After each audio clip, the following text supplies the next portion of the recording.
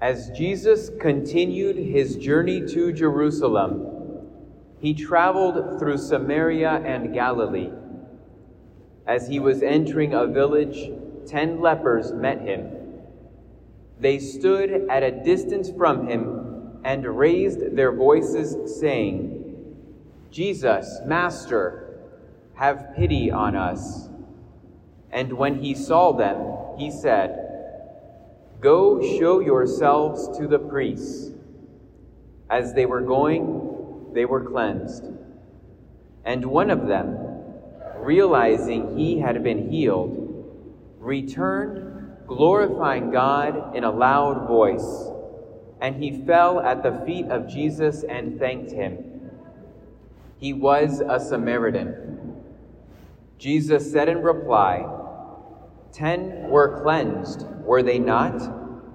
Where are the other 9? Has none but this foreigner returned to give thanks to God? Then he said to him, "Stand up and go. Your faith has saved you." The Gospel of the Lord. I lived for a short time in Kansas City, Kansas. And when I was there, I met a high school art history teacher who told me a story. He said that about 15 years before, so 25 years ago, 15 years before, he had gone to a flea market with his wife, something they both enjoyed doing.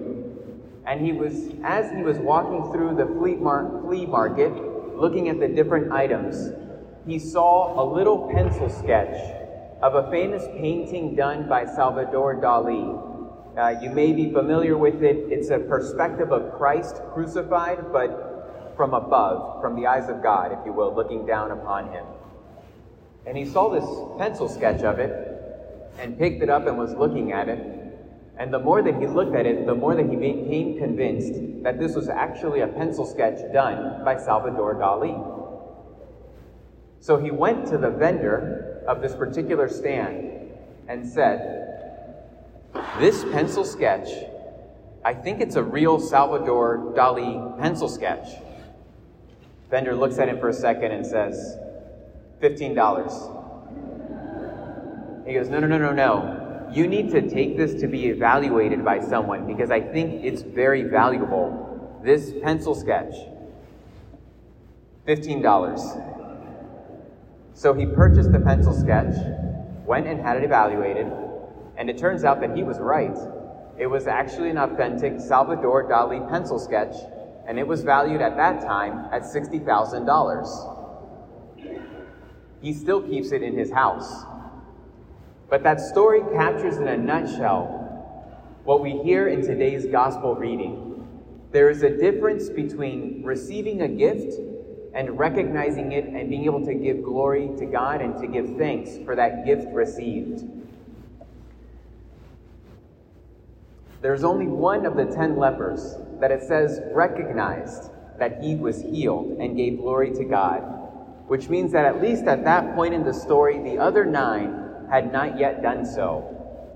And I must say that it's the things that are most normal and common in my life that most often go unnoticed and unrecognized as gifts.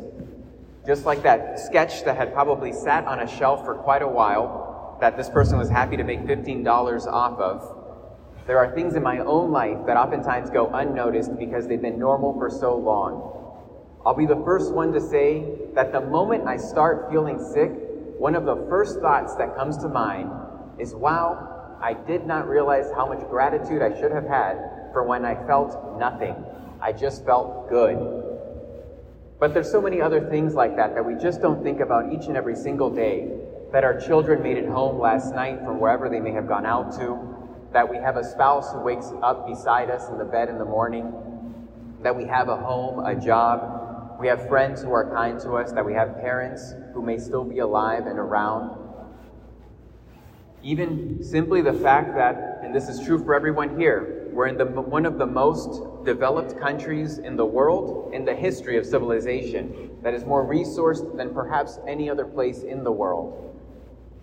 There are so many things each and every day that we can take for granted that are gifts that we have been given that we did not choose, not least of which is the gift of life, that none of us has had the chance to choose, but all of us have the opportunity to recognize, accept, and give God glory.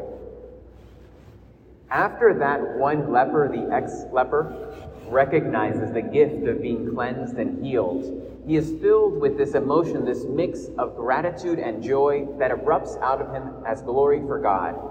And he runs over to Jesus, kneels down before him, and gives him thanks. And Jesus tells him to stand up and go, and sends him out to serve and to help other people. I think the opportunity that is being presented to us today is to be able to choose to live, in this case, like the flea market vendor who was scrounging day by day, solving one problem after another, or perhaps to have the attitude of the art historian, who in this case, as an example, was able to recognize gifts that were before him and to feel his day not just one problem after another being resolved, but filled with gratitude for the great and the good that is already present in his life. As this Mass continues, we're going to do exactly what that leper did. We will kneel before Christ, who makes himself present to us, and then at the end of it, Christ will mission us out to go and to help others. I will say words very similar to his own, acting in his person today. What I would invite each and every one of you to do, and I too will do this, during the offertory today, place upon the altar every gift in your life that you can think of, so that when I go to consecrate the Eucharist, Christ takes each and every one of those up, breaks them open, and gives them back to you to share with others. May we have the gift today of seeing the many, many gifts that God has given us. Amen.